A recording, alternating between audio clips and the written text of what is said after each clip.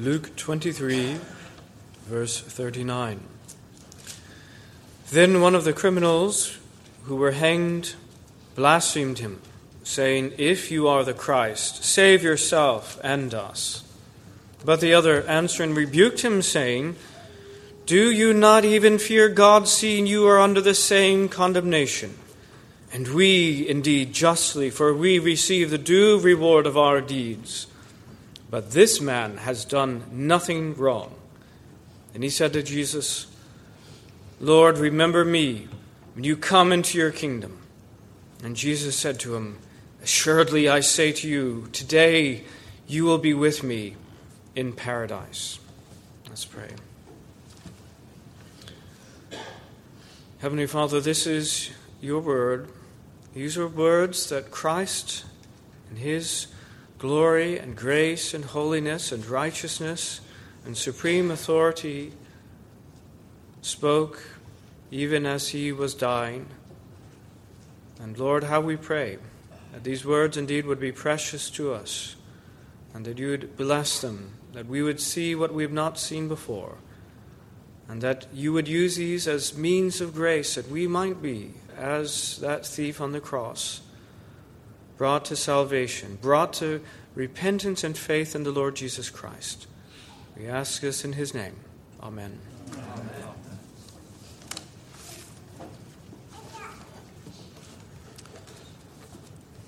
So we're really in the heart of things now, as Christ is already on the cross here in Luke chapter 23. We come in these verses 39 to 43, the story of the thief on the cross. I probably mentioned in a previous occasion that in today's parlance, this man might better have been regarded as a terrorist. He was certainly engaged in an armed insurrection, and he was guilty of murder. But generations of God's people have called him the penitent thief, and we will stick with that. There's nothing wrong with that. He was a thief as well as a murderer. And his story is one of the most remarkable stories of salvation in all of Scripture. People love hearing about great disasters and how maybe even just one person was saved in the most amazing kind of circumstances, amazing kind of chain of events that brought that. We think, yes, of Noah and the ark. It reminds us, out of the whole world, only Noah and his family were saved. An amazing thing. Give glory to God in such a salvation. Well, the thief on the cross is absolutely as good as it gets. And of course, it's not only his story, it's also the story of his comrade, the other thief, the one on the opposite side. You remember that Jesus was in the middle, in the cross reserved for the ringleader Barabbas of this insurrection, of this terrorist cell, and on one of the other murderers on one hand and the other on the other.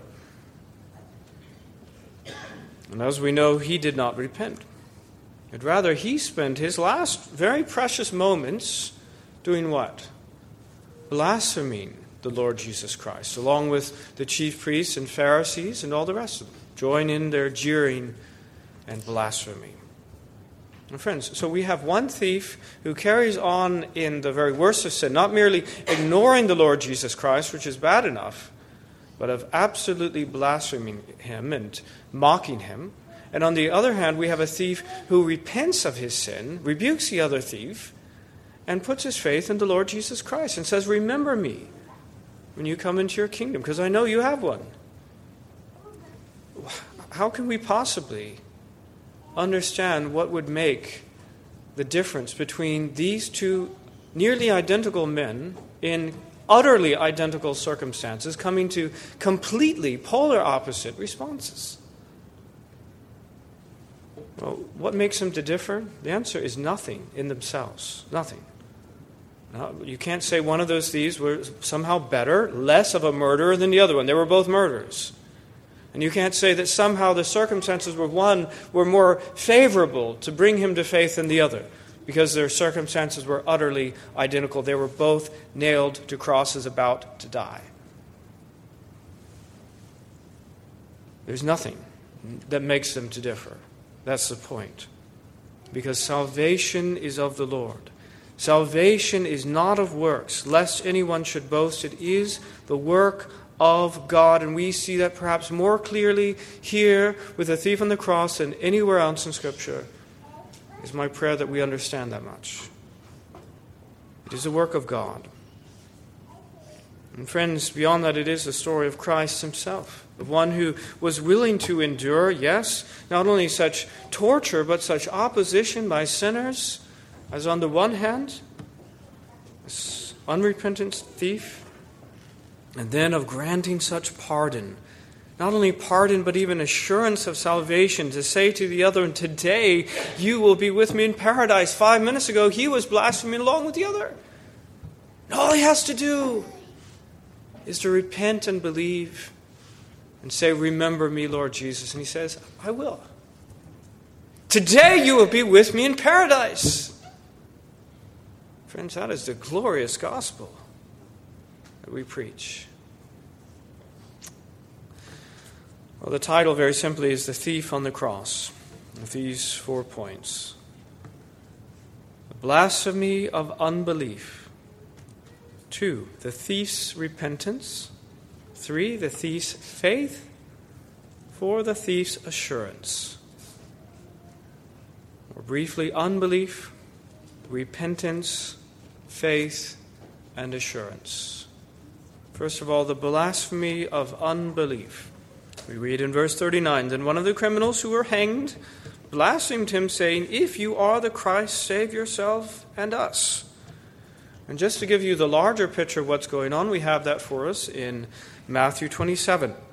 Likewise, the chief priest also, mocking with the scribes and elders, said, He saved others, himself he cannot save. If he is the King of Israel, let him now come down from the cross, and we will believe him.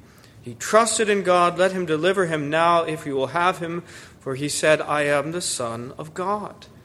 And then in verse 44 it says this, Even the robbers who were crucified with him reviled him with the same thing. So it was a taunt that these wicked leaders of the people had begun. If you're the Christ, save yourself. And it was taken up by both of these thieves on either side. If you're the Christ, save yourself and us. If you're the Christ, save yourself and us. It may have been even some sort of taunting, mocking chant. Well, this text very clearly identifies this, describes this as being blasphemy. How so? Because, of course, he doesn't really believe that Jesus is the Christ. He doesn't believe that he is the Son of God. And he doesn't really believe that he could save himself or any of them. And rather, this is a taunt. And this is blasphemy. Now, Christ does not answer him, because such things, as we find throughout the Gospels, are never answered with compliance. Sometimes they're answered with a rebuke. And in this case, the rebuke would soon enough come, but from the other criminal, the other terrorists. But more often they're answered with silence. Why, friends? Because Christ will have more than enough to say when he is seated as judge on Judgment Day. And not everything that he's ever going to say to a mocking sinner he says now. He has some words yet to say to them on Judgment Day. But in point of fact, if we want to think about the content now of these mocking words, these blasphemous words, if you're the Christ, save yourself and us, let me just remind us that he couldn't do actually both of those things. He could only do one or the other. He was the Christ, and because he was the Christ, because he was the Messiah, he could only do one of the two things, save himself or save them. Couldn't do both. This is the holiness of God. Perfect, strict justice that requires a payment for sin, requires judgment for sin. The wages of sin are death. And also amazing grace that he wishes to save. He wishes to save. Indeed, one who knew and believed God's word would understand Isaiah 53, would have believed John's word that this was the Lamb of God who was going to be slain for the sins of his people, would believe Jesus' own prophecies concerning himself that he was going to die, he was going to lay down his life, an atoning sacrifice for his people. and would understand that he could not both save himself and others. No, he must die. He must lay down his life in order to save others. Now, this blasphemy, returning to what this unrepentant thief had said, this blasphemy is absolute proof of unbelief. And let me say that unbelief itself is a kind of blasphemy. Because the creator of this universe, the one whom you owe obedience and honor and worship, has spoken. He has given a word. He has revealed his word to mankind. And you say it's not true. He has said, I have sent my Son. I have installed him on my own holy hill, it says in Psalms. And yet you say, I don't believe that he can save. And this gospel which you preach, I don't believe it. Friends, that is indeed a form of blasphemy itself. This is the blasphemy of unbelief. But that's, of course, not the main part of the story. That is the background. And we move on now to the second point, which is the thief's repentance. That was one thief, the unpenitent thief, but now we have a thief who is penitent. And in verse 40 it says, the other answering rebuked him, saying, do you not even fear God, seeing you are under the same condemnation? Now this is a change, because at first they were both speaking derisively and blasphemously to Christ, as it says very clearly in the Matthew passage. Both of them, the robbers, plural, were speaking in this way. And now he changes. He changes. And he ends up rebuking the other thief. Now, friends, the thief's rebuke to his fellow thief is evidence of his repentance. Because penitent people, those who have come through the grace of God to repent of their sins, are able, perhaps for the first time, to see sin.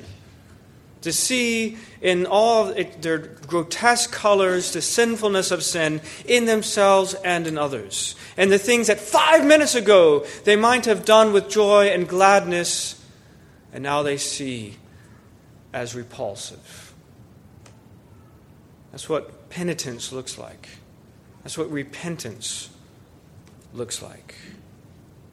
And to add to that, he is willing to risk, yes, adding to his misery at this point as if it were not enough, the opposition and the rejection of his friend, who otherwise might have offered some degree of comfort in that at least they were dying together as comrades in arms in their wrong-headed endeavor of rebellion against the Roman government. But no, he, like Moses, chooses, if even for a moment, to suffer affliction with the people of God. He's identified himself with the people of God, identified himself with Christ, and therefore is willing to suffer that rejection as he rebukes this other man for his blasphemy. And mainly, that's evidence enough of repentance right there. But mainly, he acknowledges the justice of his death sentence. He says in verse 41, and we indeed justly suffer this condemnation, for we receive the due reward of our deeds. The due reward of our deeds. Beloved, do you understand just how few ever come to those words? Even those who have been convicted and are spending time in prison are far, far more likely to blame their victims in some way, blame the courts, blame the system, blame their parents. But they just never get around to saying, indeed, this is just what I'm suffering here. I am receiving the due reward of my deeds. This man did, because this is what repentance looks like. He was repentant. Let me ask you this. When I declare that you and all others who die in their sins, having not repented, having not put your faith in Christ, will certainly suffer the eternal wrath of God in hell, what is your response to that? What is your response to that? For some, that's dreadful. God would never send anyone to hell. For others, yes, that's the due reward of our deeds. And I, like everyone else, if you were to ask me what I truly deserve, it is indeed eternal judgment in hell, because that's what God declares. And we justify God in saying, I agree with that sentence. Well, that's the thief's repentance. It's as clear as day. Thirdly, we consider the thief's faith. Now, just as a background to this, we understand that we're not saved by repentance. We're saved by faith, but faith is always accompanied by repentance. The two things come together, and I always say they're like two sides of a single coin. You can't have a one-sided coin. There's always the other side. And there's both the head and the tail, the obverse and reverse of every coin. And so if you think about a coin being faced this way to sin and being turned to Christ, at the same time they're turning their back on their former life, turning their back on sin. And so there's always repentance and always faith in Christ. And in verse 41, we see evidence now of this faith as well as repentance, because he says, although we are condemned, rightly so, but this man has done nothing wrong. Nothing wrong. He is proclaiming the innocence and righteousness of Christ. Now you might say, well, so did Pilate. Actually, he did more than once. Proclaim the innocence, but he wasn't saved. But he adds to that, okay? Not just a mere intellectual knowledge that Christ is perfectly innocent, which is utterly true in part of any genuine faith. He was the sinless one, the only sinless one ever to walk the face of the earth. He calls him Lord. He calls him Lord. A few minutes ago, he was saying, if you are the Christ. Now he says, Lord, Prince. You understand this is all the gospel is. Believe on the Lord Jesus Christ and you will be saved. And that's exactly what he's doing. Lord. And then he says, Lord, remember me when you come into your kingdom. Right? It's not just a head knowledge that in theory I know that Christ is the sinless one, or in theory I know that he is the Lord. He is stepping out in faith, in trust, embracing Christ as his Lord and as his Savior, and saying, remember me when you come into it. And what that means is that he believes that Christ has a kingdom, and that he's soon enough to come into it, and he will have authority to save in that kingdom, authority to receive people or not. And beloved, what does it take to believe that a condemned man, already in the process of dying, was yet going to come into a kingdom? All right, you understand what Christ looked like at this point. Beaten, stripped, and there hanging on the cross about to die. What kind of faith does it take to look at that one and say, he's a king, and he's soon going to come into his kingdom, and my only request is that he remember me when he does. Friends, what kind of faith? It has nothing to do with sight. Nothing that his eyes were telling him gave him any information, but utterly the contrary along those lines. But he has faith, and it is supernatural. It is God-given faith. When we look at all this, we see as clearly as day that this is the work of the Holy Spirit to grant him such faith. Opened his eyes spiritually to see something that no one could otherwise see. Supreme, supernatural, God-given faith. And this is faith in the gospel. Now, this man had heard the gospel message in a slightly different way than maybe we present. As we have taught one another to evangelize, we've given a gospel presentation. It maybe sounds a little bit different, but I hope you understand that in essence it is precisely the same that we've heard. And maybe the main text for the sermon that he heard was a note on the cross. This is the King of the Jews. And it was true. And the Christ that was proclaimed and was lifted up was actually physically lifted up before him on that cross. But he believed what was preached to him. Christ was Lord, that he is able to save, and he believed it. And he entrusts himself to Christ. He distanced himself from his former life, indeed, of seeking to be his own Savior. He and the other thief and Barabbas and all of them were seeking to free themselves of the Roman government and to set themselves up their own kingdom. And he turns his back on all that. And he turns to Christ and says, remember me. You come, you king. Not make me, by the way, to sit on your right hand. Sometimes his own disciples. But just remember me. Well, that's faith, friends. That's what it looks like. The thief's faith. And fourthly and finally, we see the thief's assurance. In verse 43, Jesus said to him, assuredly, I say to you, today you will be with me in paradise. Now, I don't know what to say to add to that statement, but what a statement. How welcome those words must have been to him. And he was there in agony, and he'd soon enough be dead. But he was going to die with the most certain knowledge that he was going to go straight to heaven. The most perfect and certain knowledge. In fact, Jesus says, with me. It doesn't say in a kind of impersonal term, yes, I grant that you'll be in some paradise. Third one down. He says, no, you're going to be with me in paradise. The same place that I'm going, that's where you're going too. What I have, I bestow upon you. All that the Father is going to give to me, and we don't have any clue as to how glorious and how wonderful that's going to be. But you just have to wonder if Almighty God sets all of his forces and all of his creative power and his wisdom to bestow the most beautiful kingdom imaginable upon his Son, whom he wishes to bestow the greatest honor. He says, that's where you're going to be, with me. And that Jesus would be willing to keep such company. This murderer. He says, you get to be with me. To share his glory, to share his blessing in all of eternity. But friends, this is why he came to save. Because he's not going to end up as he is there, a filthy sinner. Because there's some other words that Jesus is yet going to say. Because as he is dying, he is paying for the sins of that man and with all the others who would ever believe.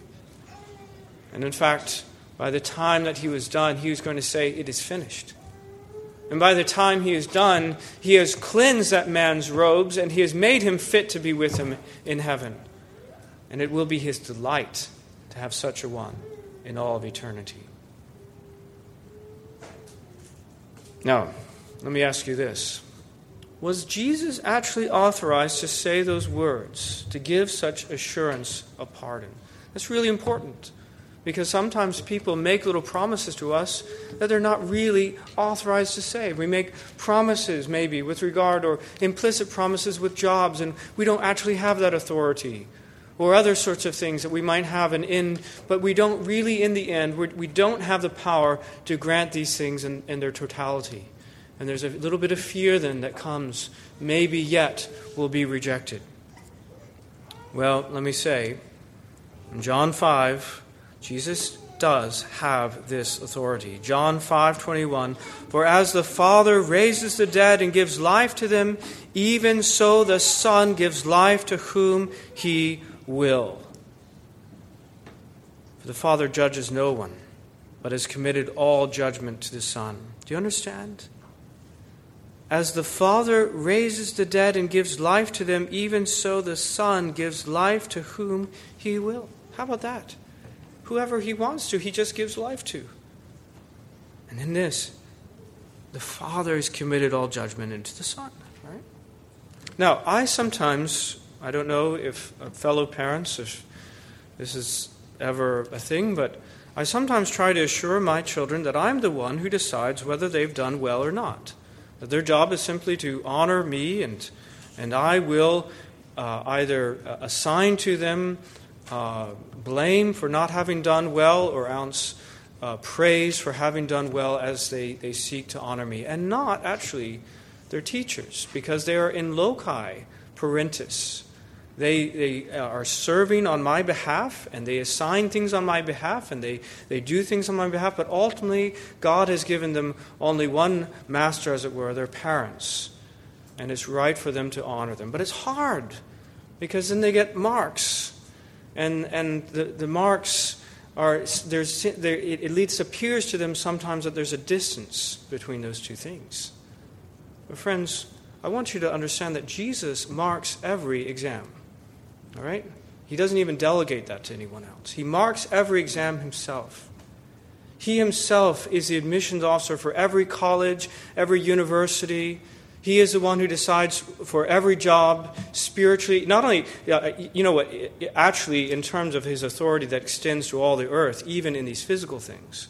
But what I'm talking about is spiritual. What I'm saying is that God has made him to be the judge. And the one you're going to meet one day in death or when he returns, who makes the admissions decisions, whether you get in or whether you don't, it's him. All right? So the same one who is the Savior, the same one who has died, the same one who is now your friend and the one that you know and you're hoping he has authority to let you in, you're going to see that he's also the judge. He marks every exam himself. He has that authority. And we know, therefore, that there's no fear for those whom he has said, today you will be with me in paradise. How welcome his words of the thief must have been to him. And how welcome those words to the thief are to us. Because, beloved, that means that the very worst sinner is fully eligible for salvation. There's no one beyond it. And it helps us to see more clearly than any other place the nature of the gospel. It is not the good, it is not the worthy, it is not the whatever that get into heaven. It is those who repent and believe. It's as simple as that. And no one is beyond the extent of salvation. Well, those were the 4 points, but I now have 4 applications, briefly. First of all, the thief is reason to rejoice. Okay? Because the greatest sinner can be saved, has been saved, and shall be saved. No one's beyond the pale. No one is too bad. It's not like that. Because you understand that one of the greatest sinners died with full assurance of pardon and salvation, and that means that we all can do the same. He is a trophy, a monument to God's grace. It brings glory to God in saving such a one. Because Jesus is going to be showing off all of his trophies in eternity and points to this one. Look at this one. He was a terrorist. And I saved him on the very day he was dying. There's going to be some other trophies, maybe some in this room. Terrible sinners. Deserve nothing but the condemnation of God. Yet the Lord delights in saving even such as us. I wonder if it would be an encouragement for us to hear personally such words from the Lord, to say, today you will be with me in paradise. But I would say on the authority of the Word of God, if your repentance and faith are the same in content as this thief, meaning if you're willing to turn away from lawlessness and to turn to the Lord Jesus Christ and to say, remember me when you come into your kingdom, well, on that, the authority of the Word of God, I say his response to you is the same. Because he doesn't turn anyone away who comes to him in faith. He says, you will be with me in paradise. You will be with me in paradise. And that's a great reason to rejoice. Secondly, the thief has no reason to wait. It's a reason to rejoice because there's hope for everyone. But he's no reason to wait. Some have said, well, I'll just wait until I'm like that, until I'm about to die, and then I'll believe. And that'd be a great mistake. Terrible misuse of this story, if that were the case. Because the situation here is an extreme situation. We have no sense that this man has previously come to any understanding whatsoever of the Lord Jesus, that he'd really heard the gospel before. When he heard it, he believed it. He was given that faith by the Lord.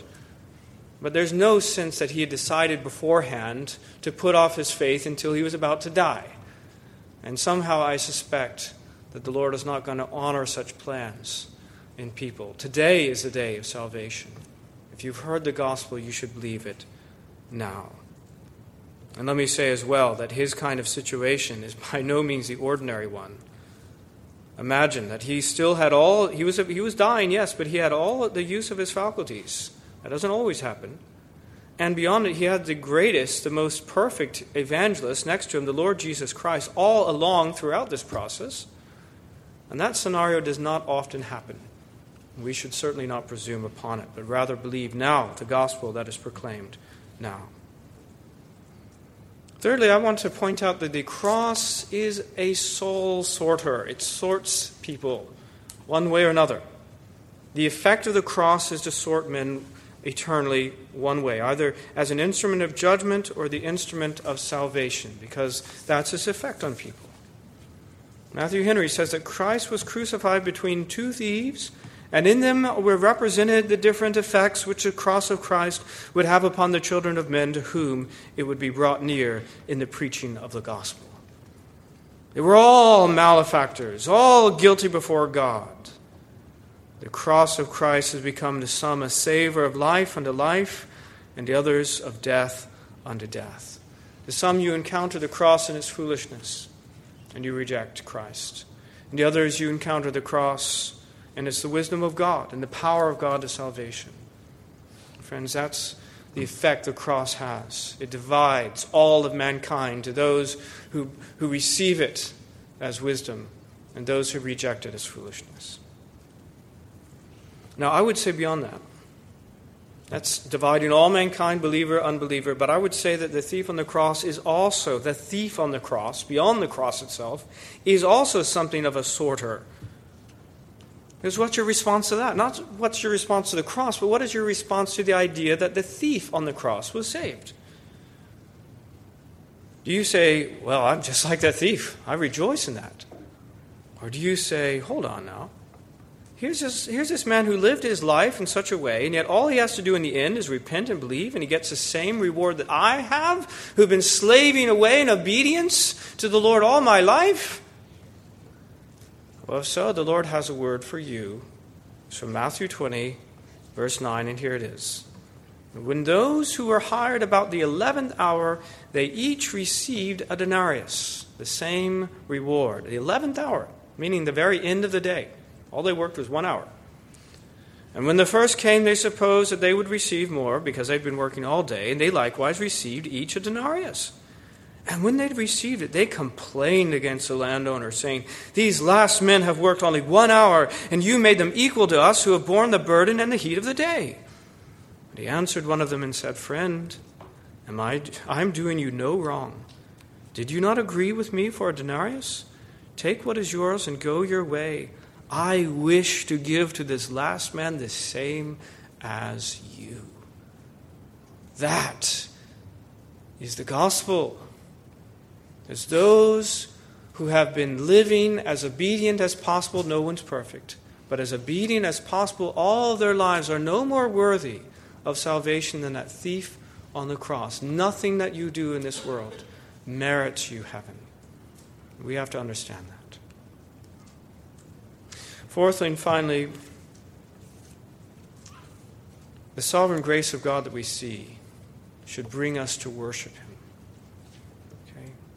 We see the sovereignty of God in these two men, these two thieves, these two terrorists. His sovereign grace to save whom He wants to save, as it says in Romans 9. For He says to Moses, "I will have mercy on whomever I will have mercy, and I will have compassion on whomever I will have compassion." So then it is not of him who wills, nor of him who runs, but God who shows mercy. Friends, this is our God. He is no bureaucratic functionary whom we endure for a while and then we call their boss and get it overruled because they're just a bureaucratic functionary. This is Almighty God. He determines whom He will save and whom He passes over. There's nothing else to decide. There's nothing else between them. You can't say, well, one of these men was a little bit more intelligent. One of these men was a little bit better. No, that's not the story at all. They're both murderers. And 5 minutes ago, they were both blaspheming. The difference is in God, not in man. And what do we do with such a God? We worship Him. We worship Him. That's the end of the thing that is said in Ephesians, which deals with the same subject, Ephesians 1. Just as he chose us in him before the foundation of the world, that we should be holy and without blame before him in love, having predestined us to adoption as sons by Jesus Christ to himself, according to the good pleasure of his will. To what? To what end? To the praise of the glory of his grace, by which he has made us accepted in the beloved. It is to the glory of God to do such. And we praise him in it. We love, we embrace, we glory in the sovereign grace of the triune God. Let us pray.